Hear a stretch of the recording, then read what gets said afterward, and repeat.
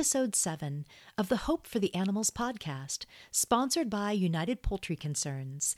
I'm your host, Hope Bohanec, and you can find all our other shows at our website, hopefortheanimalspodcast.org, and I welcome your feedback and comments. My email is hope@upc-online.org.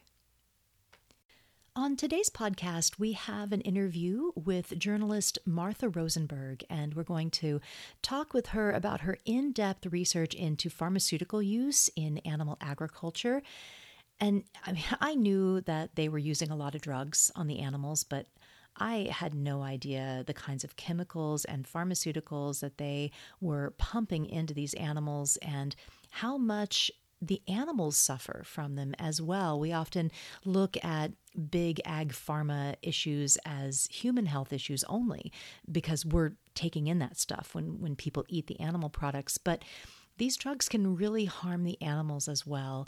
So Martha will illuminate us on all that, and it makes me even more grateful that I have not been eating animals for 30 years and haven't been ingesting all those chemicals. Yet another great reason to be vegan. It's a really eye-opening interview. But first, I wanted to talk about a concept that has always bothered me since I've been thinking deeply about these issues, and it's an aspect of the humane hoax. The humane hoax is the subject of my book, and I pulled the definition here so I could read it to you. The humane hoax is defined as new language and labels depicted in animal product marketing that convey a false narrative about the humane treatment and sustainable management of farmed animal operations. The aspect of the humane hoax that I want to talk about on this episode has to do with the contradiction or the cognitive dissonance, really, of labeling meat humane. Labeling the flesh of a slaughtered animal as humane, or implying in the labeling and marketing of meat that the animal had a happy life, the animal was happy. And this also applies to eggs and dairy products because the animals die an untimely death in those industries as well. People who are buying humanely labeled meat, they are essentially saying that as long as the animal had a good life and a swift end, that it isn't so bad that they're killed. Well, I've had a good life, and I've lived much longer equivalently than most farmed animals ever get. So how about a quick death for me?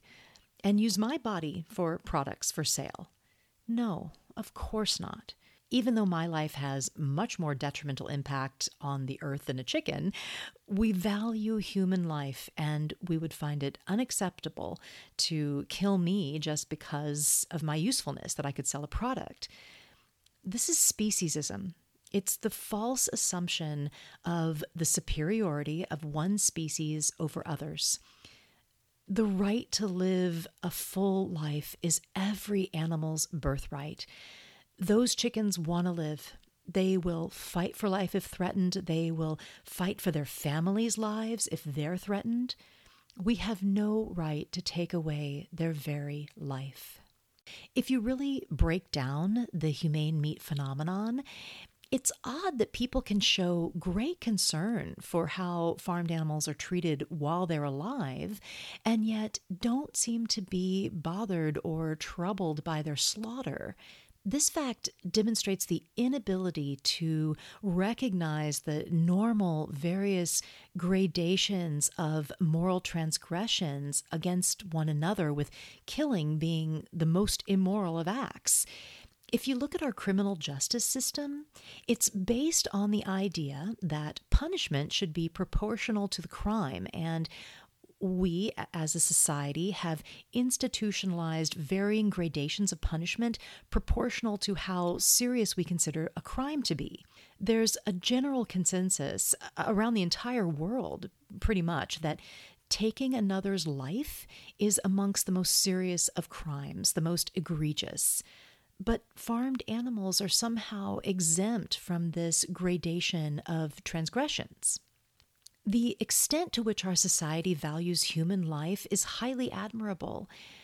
why are non-human animals not afforded the same consideration? An animal has the same will to live as a human does. Animals have the same capacity to suffer as humans do. Animals have much the same consciousness, awareness, emotional complexity. Are they really so different? Speciesism is at the core of this. Speciesism has made it normal to see animals as objects for commodification. We have denied some animals a place in our circle of compassion. Not all animals. Companion animals are now mostly considered basically family members with all the protections that that implies. But because we think of meat and dairy and eggs as essential, farmed animals fall outside this circle of care and compassion, and we fail to properly assess the gravity of the act of killing. There's a sense that it's okay to kill a young, healthy farmed animal as long as they were treated well. The one bad day scenario. You hear this said by some humane meat farmers that, oh, our animals only had one bad day, meaning the day they went to the slaughterhouse. Even though we would never consider this ethical to do to our companion animals. I mean, killing our dog when they've just been alive a few months, like chickens, or killing our cat when they are just a couple of years old, like a dairy cow. The consideration that killing is the worst transgression is not limited to humans in our society. We have comprehensive anti-cruelty laws for companion animals, not only in the U.S., but all over the world to varying degrees, that also allow for this logical progression. In companion animal cruelty cases, the charges can become more severe depending on if the animal was killed as a result of the neglect or abuse, sometimes going from misdemeanors to a felony if the animal died as a result of the neglect or abuse. So if you kill a dog, it's considered cruelty so extreme in some cities and states that you could get felony charges and jail time. But kill 100 cows a day and you get a paycheck. We have made farmed animals exempt from our basic moral and ethical understandings of the degree and severity of offenses, and have somehow, I think, compensated for this what must be a nagging, unconscious cognitive dissonance with the compromise that farmed animals must be treated well while they're alive. And that's kind of where we are now with humane labeling. And while this is a good first step in admitting that farmed animals suffer in animal farming, the logical extension of this thinking would be that we should not kill them at all, as killing is the worst of all acts that we can commit against one another. We don't extend the same recognition to farmed animals that is the cornerstone of our criminal justice system, that taking a life is the highest transgression, much worse than any crime that allows for the survival of the victim.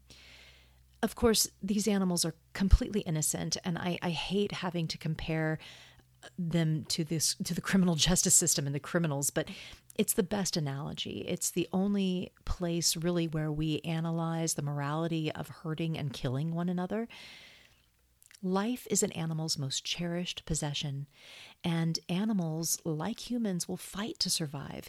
Animals share similar behaviors to humans regarding their will to live. It's absurd to speak of humane treatment of animals when it comes to their handling and management and food and shelter if you deny them the most basic right, the right to live out their lives, and you condone or are complacent in their slaughter. It makes no sense. And I will add an important factor here, that just because there's a humane label certainly doesn't mean that the animal didn't suffer. And that's a discussion for a whole nother podcast that I will get to probably. But if you want to learn more, I really encourage you to read my book, The Ultimate Betrayal. It's all about the totality of the humane hoax. But interestingly, what we're talking about here, this part of the humane hoax, I feel is one of the more positive aspects. Humane labeling is saying that this company, the company that is using a humane label, that their animals are happy and all the other animals in farming are not, basically. So it's allowing society, it's causing society to accept that animals suffer in farming, that animals feel pain, that they experience trauma and physical and emotional distress, that they are not happy in farming. The logical extension of this thinking is that it is a violent violation to kill them. We'll get there. I deeply believe we will get there. To say that a human has the right to kill is speciesist. It is wrong to kill someone just because they're not human. Chickens and other farmed animals are sentient beings. Just because one species is culturally dominant and can kill another does not mean we should. It's unnecessary, and we live healthier, longer, and with way less ecological impact on a vegan diet. Okay, so here's a question to offer an example. Would you rather be murdered or assaulted with a baseball bat? I know, just horrible to think about, but bear with me here. Even though being beaten with a baseball bat would certainly be painful and potentially debilitating, potentially lifelong debilitation, most rational people, if faced with this horrible choice, would choose the beating over being killed. We want to live. We value life over any other consideration of well-being. Well, guess what? Animals do too. To illustrate the point differently, would you hit a pig with a baseball bat? Of course not. And it would generally be seen as completely unacceptable for a producer to do so. You could go to the street and ask anyone, no matter their diet, if they think it would be okay for a pork producer to hit a pig with a baseball bat. They would say, of course, no, you can't do that. So then why is it acceptable to inflict the much greater violation and kill the pig? It makes no sense.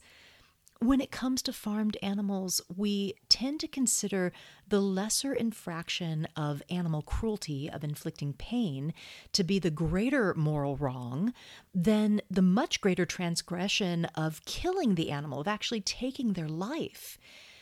Somehow we have distorted our moral compass when it comes to farmed animals, and we condone the killing of these certain species and market the meat as humanely raised.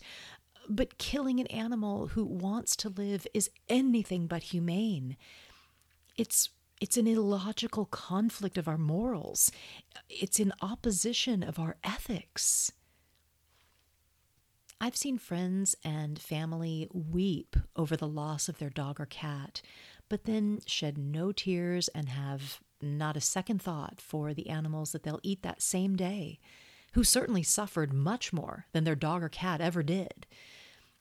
But if they knew the chicken and the misery she endured and saw her suffering every day and saw her the same way they do a companion animal, they would likely also be distressed that her life was cut short merely for a meal. Most people have compassion for helpless beings and don't want to see them die, just like the injured bird who fell out of her nest, just like this starving stray dog. How are they different from a chicken? Most people's window of compassion is only open for certain species. We need to open that window wide and let farmed animals into our sight of concern. How can we, in good conscience, kill when it is unnecessary? Causing another's death when there is no need, and in fact is detrimental to our health and the health of the planet, it's simply inconsistent with our ethics. Open your window of compassion and include all animals in your world of care, and live vegan.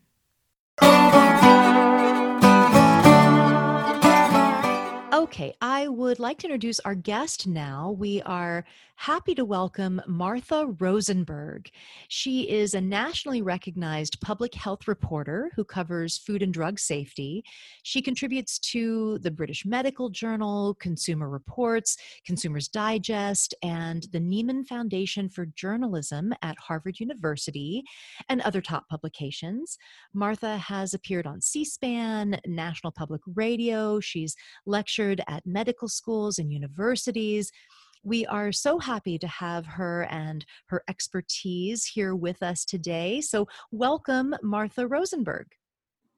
Thank you so much, Hope. I'm really happy to be with you, and I have a lot of respect for United Poultry Concerns. Thank you. We appreciate that. And we have a lot of respect for you and all that you have done over the years, writing extensively about animal agriculture in your work. And I want to get into that. But first, I'd love to know when and why you went vegan, and maybe also what got you into journalism. What is your story? Okay, well, first of all, like many vegans, when I was a little kid, I was just horrified to learn that the meat I was eating was from an animal. And I think by the time I was 5, the idea just made me cringe. It was antithetical to love animals but eat what's on your plate. So that was one thing. When I was also young like that, my mom took us to a dairy. And this was back when you had, maybe manual milking. It was like a ma and pa kind of a dairy. But I remember seeing these 2 newborn baby calves. And my mom said, oh, people eat them. It's called veal. Well, I never got over some of that. And then as I got a little older, I somehow saw a bullfight on TV. I don't know why it was on TV, but anyway, I saw that. And so all these factors came into play. Probably the most extreme factor for me was 1970. I read an article about industrial or corporate animal farming, modern farming, where the animals are drugged, and the more modern, and this was known a long time ago. And they talked about how the turkeys had been bred so their breasts were so big that they couldn't mate, and a couple of other things. And at that moment, when I was really pretty young, I just said, that's it. I will never eat meat again. I will never support this system again. What then drew you to journalism? Once the internet began, there was a real need for content and, opinion pieces. And it kind of opened up to a lot of would-be journalists. And I began writing really about Big Pharma, which I still write about Big Pharma. And some of the news events that really spawned me into being a reporter were the Women's Health Initiative, where so many millions of women have been given hormones. And then they said, oops, it causes cancer. And some of the exposés about what Big Pharma was doing to the public. And that was where I began being a reporter. But I soon discovered that most of this Big Pharma stuff also applied to animals. And so that's sort of how I got into covering animal agriculture and all its horrors. So I know that you have written extensively about the chicken industry over the years. How did you get started doing that? And what have you shared with readers about the chicken agribusiness? Well, I should start by saying I love birds, and I have 2 shelter birds myself who I love more than any people on this earth. So I'm a bird lover anyway. But I think I heard them in the background earlier. What are their names? Miguel and Julie Beth. Aw.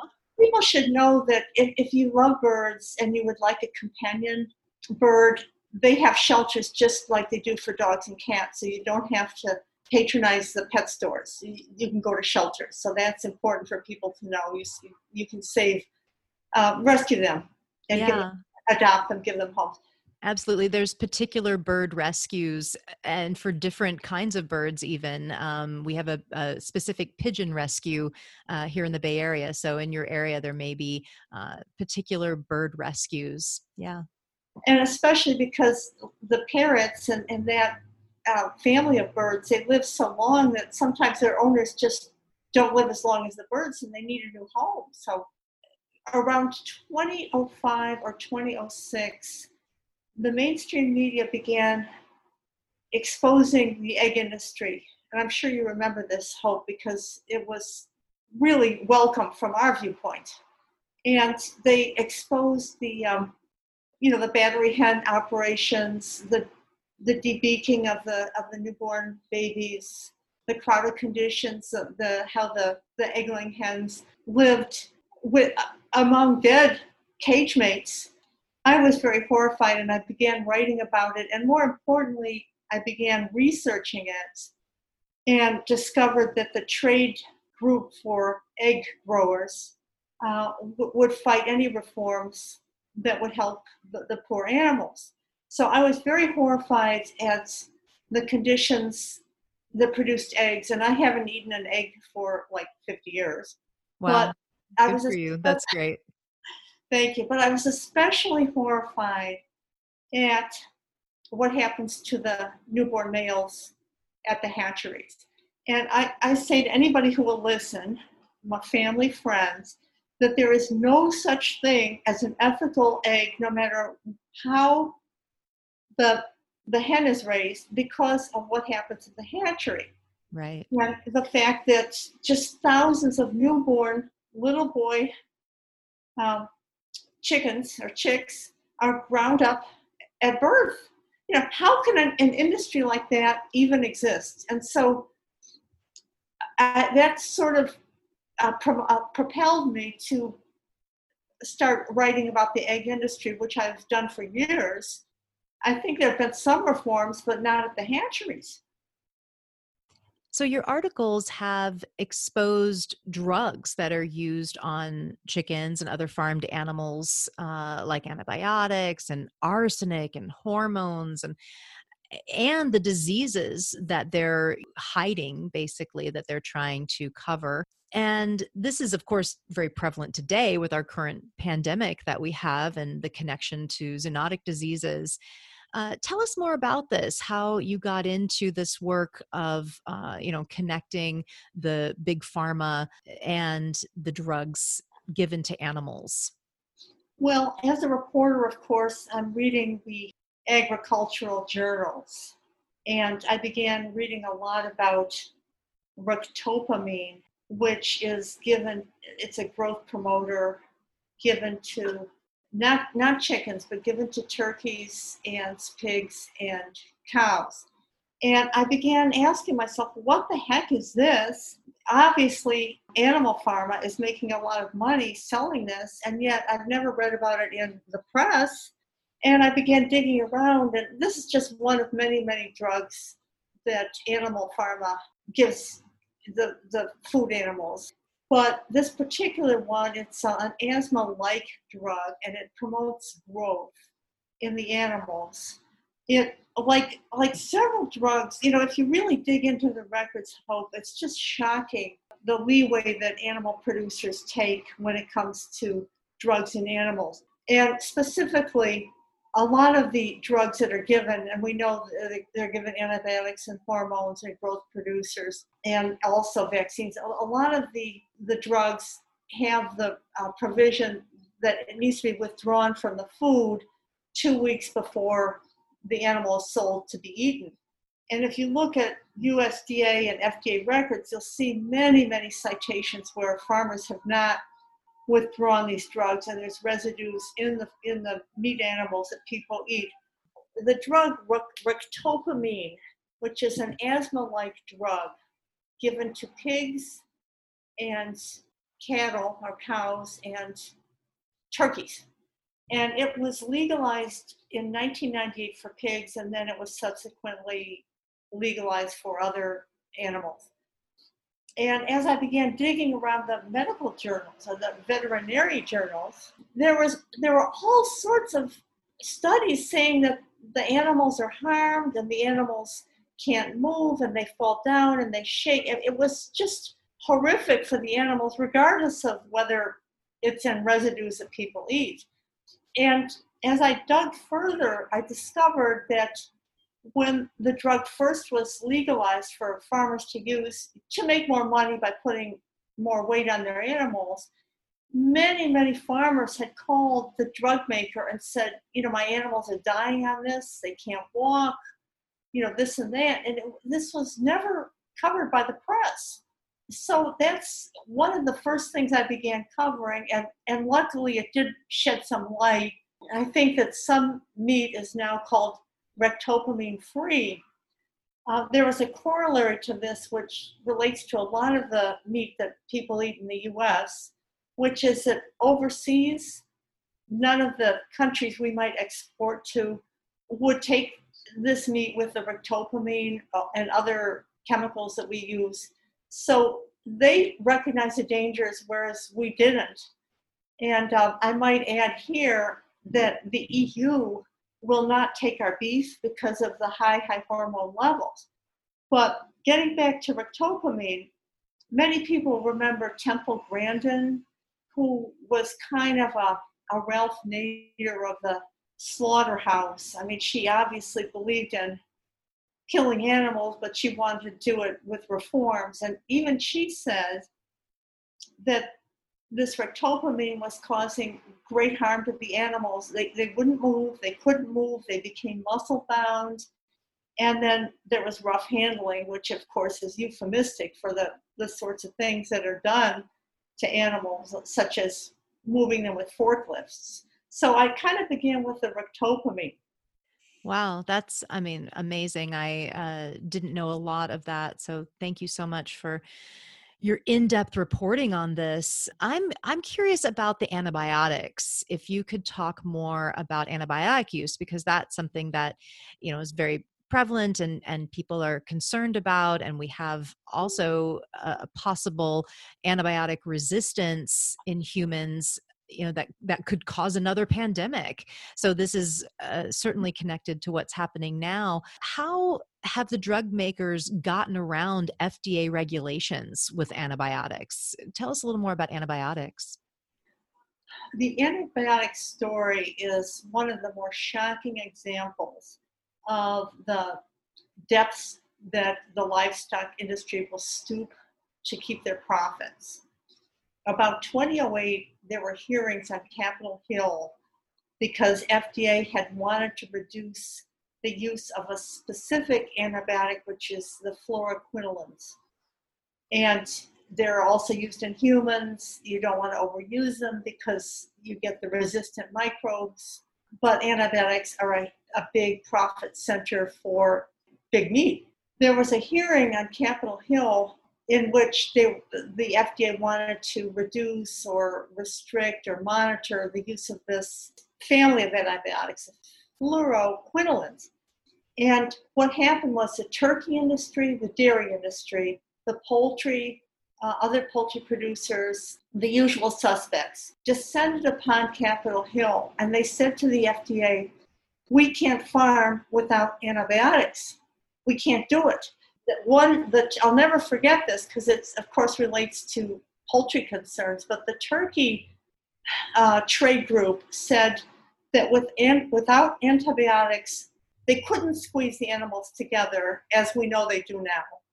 And it would require more land and it would require more cost and there'd be more manure, because one thing that people don't necessarily understand about antibiotics is their effect on the intestines is such that farmers need to use less feed for the animals. So they save a lot of money. That's why the animals gain weight on antibiotics. It's a more efficient feed usage. After these hearings, the FDA backed down, and these special interest groups from the livestock and meat industries won. I was just shocked. So how is animal farming contributing to antibiotic resistance? This is very interesting, Hope, because it's a medical issue on which veterinarians and doctors are on either sides of the question. The veterinarians, the large animal veterinarians, are pro-antibiotic because they serve big meat, whereas doctors are horrified at how many microbes and pathogens have become resistant to our common antibiotics. You might remember maybe 10 years ago, there was a expose about pink slime, and it was going to the school lunches because, the school lunches buys the meat nobody wants. But this pink slime created quite a stir because what they were doing was treating the raw ground beef with ammonia puffs, okay, to kill E. coli. Now, why are they using ammonia puffs? Because all the antibiotics don't work anymore.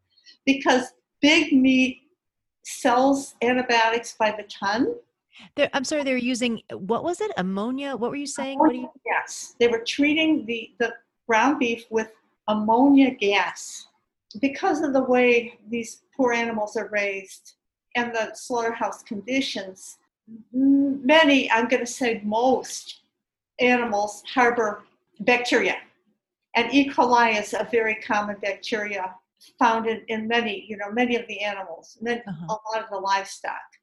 The E. coli is not killed by a lot of the antibiotics that once killed it because of the antibiotic resistance that we're talking about. Because the antibiotics are no longer able to kill an E. coli or maybe a salmonella and some of the other common livestock pathogens, they were using the ammonia gas to kill the E. coli in the ground beef before they sent it to the National School Lunch Program. Wow. I'm laughing because it was so disgusting, and people, for the first time, realized that stuff is going on the farms and in livestock production that's just sickening on every level. It's cruelty to animals, it's disgusting to eat, and so that was one example of the antibiotic resistance. It drove to the use of the ammonia gas. There was about maybe 5 years ago, I think it was Tyson, and I could be wrong, but it was a poultry producer, announced that they were no longer feeding arsenic to their turkeys. And most of the nation was like, no longer, we didn't know you were doing that. Yeah. And so then when I looked into that further, arsenic was being fed to turkeys to not only make them gain weight, but also produce a certain color that was considered appetizing to people who buy these things. And so the arsenic was also a kind of de facto antibiotic. And I might add here another thing, some people don't realize that fish also suffer, and fish are also animals, and they eat salmon, which I've never eaten it in my life. But one thing that farm salmon does not have is that pink color that people think is natural. In point of fact, it's a pigment that's given to the aquaculture raised salmon. I just want to mention that because we're talking about the color of the turkeys. FDA continued to try to regulate antibiotics against all odds, and they did ban a few. One called Baytril that was given to chickens. They did ban it, but the sad fact is it's still found in residues, even this year or last year. So enforcement is an issue. So the antibiotic effects or attempts of FDA have really not worked. One attempt a few years ago was to have no more routine dosing of animals with antibiotics, requiring a prescription and a reason to give the animal the antibiotics. Well, all that happened there was that these farmers, and that's always in quotes farmers, because they're really operators of sweatshops, but I call them farmers here. All they did was then say, this animal's sick, it needs antibiotics, and they lied, when in point of fact it's for growth purposes because they save money. So the antibiotics, I would say, are really, really central to animal-based agriculture, at least in this country, probably in Europe, though I think there's a few more regulations there. I always say to people, if you knew the types of diseases that animals on farms are susceptible to, the ick factor alone would keep you from eating them, even if you didn't care about their suffering. So, Martha, you've written a lot about farm animal abusers and the abuse of farm animals and their suffering in animal agribusiness. Why is it that it so seldom ends in charges for the individuals or for the companies? Well, Hope, that is a very, very good question because it explains some of the directions that the animal rights movement has gone into. When I first began working in these areas, probably more as an activist than a reporter, we would go to these rural locations where stories had been told about animals freezing to death on trucks, or one example was hens put in wood chippers, and we'd go and we'd speak to the local authorities, our rural, let's say, district attorneys or prosecuting attorneys, and the response we got was a big yawn because animals are here for us to eat, they think. And so we would get a big yawn from, let's say we go to Springfield. And one of my colleagues said that he was so sick of looking at the bottom of the shoes of these legislators because they'd have their feet up on the desk. They just didn't give a darn. And so what began to happen with the animal rights movement was they realized they had to go directly to the food producers, whether it be a Wendy's or a Kentucky Fried Chicken or a McDonald's, and expose to the potential customers what is happening to these animals before they're sold. There were horrific stories that never came to charges. I always say that wherever you find animal abuse on a farm, you also find worker abuse, environmental abuse, and probably a product that abuses the person who eats it. They're all very interconnected. So there was a huge, I called him the egg tycoon, Jack DeCoster, and he had many, many egg operations all over the country. Some of the eggs were recalled because they harmed people, but my focus is on the animals. And he had a particular egg operation in Maine that was so egregious that the local authorities did come in to raid it. And I found this so interesting, Hope, is the people who went in to raid it, local law officials, fainted and got sick and had to go to their doctors just from being in those barns. Wow. For a few minutes. And and the animals are supposed to live there, and that's of course from the ammonia from the conditions. I always say if the law enforcers got sick from a few minutes, what about the animals, and also what about the workers? And these workers at this particular egg farm in Maine were living in trailers with vermin. They were as abused as animals, and we should talk about slaughterhouses because it's the same thing. But any operator who's willing to abuse animals is also willing to abuse workers, and vice versa. So during COVID-19, there's been a lot of focus on slaughterhouses because so many workers have come down with the virus. It draws attention, or it should draw attention, to the conditions in these places, which are egregious.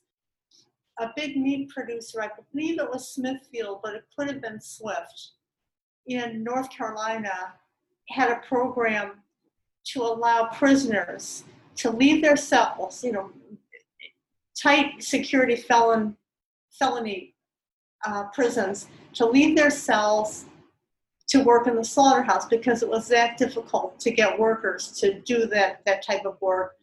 And the prisoners would not do it. They literally said, no, we'd rather stay at our cell.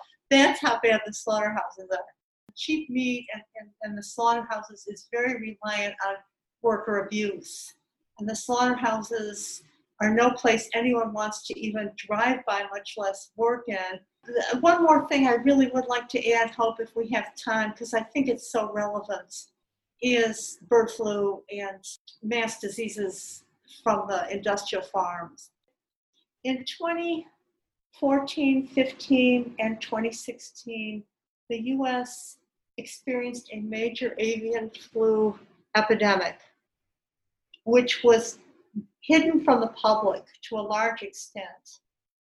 If you read what happened, the animals, the birds, were gassed and depopulated in the amount of millions, and yet the news never really hit the public because so many of the mainstream news advertisers are meat producers or processed producers who don't particularly want their customers to see big piles of depopulated animals.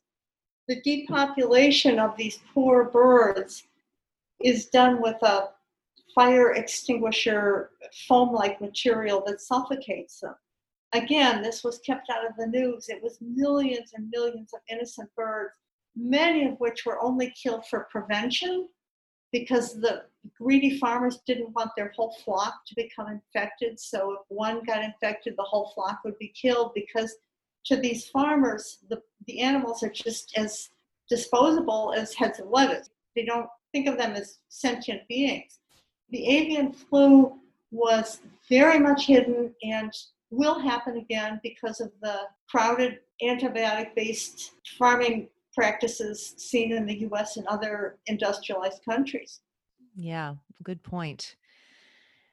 So I want to switch gears a little bit and ask you about animal-free meats like the Impossible Burger and Beyond Burger and all these meats that really mimic meat and are seen as game changers. And many believe they can really speed the transition to a vegan planet.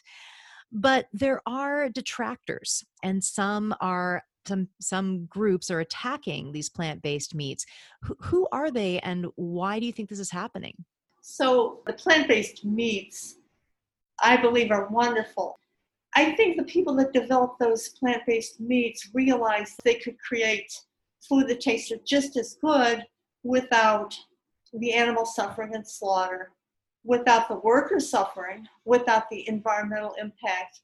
The plant-based meats are being bashed by certainly, well, no, this is ironic, Hope. The big meat producers, such as Conagra and Tyson and Purdue and, the usual suspects, they're kind of going to go into that because they realize that their business model of murdering animals and bringing in illegal workers and abusing them and polluting the environment isn't going to work anymore. So Well, yeah, it's a moneymaker. It's what's being demanded, so that's why they're interested. Right. So they're not as much threatened by the plant-based meat as are the smaller producers who are trying to say, well, it's not organic and it's GMO and it's not healthful and it's quote unquote fake and it's Silicon Valley, which I am very offended by that, because a product that does not require slaughter is, to me, ipso facto, a better product. It's non-negotiable. Right. Yeah, I agree with you. I think that needs to be the number one concern right now. And that's what these plant-based mimicking meats address. They don't slaughter animals to create the Impossible Burger or the Beyond Burger. And that should be our number one concern. I think once we, have the animals free of suffering, then we can talk about the health aspects and other things, and we certainly can do that along the way, make it a little healthier, maybe get them to change to not using GMOs. But I think those concerns, like you said, should be secondary at this point, and we should be promoting and supporting these animal free meats any way that we can. So, Martha, this has been a really wonderful conversation. We do have to wrap up soon, and I wanted to ask you, what gives you hope?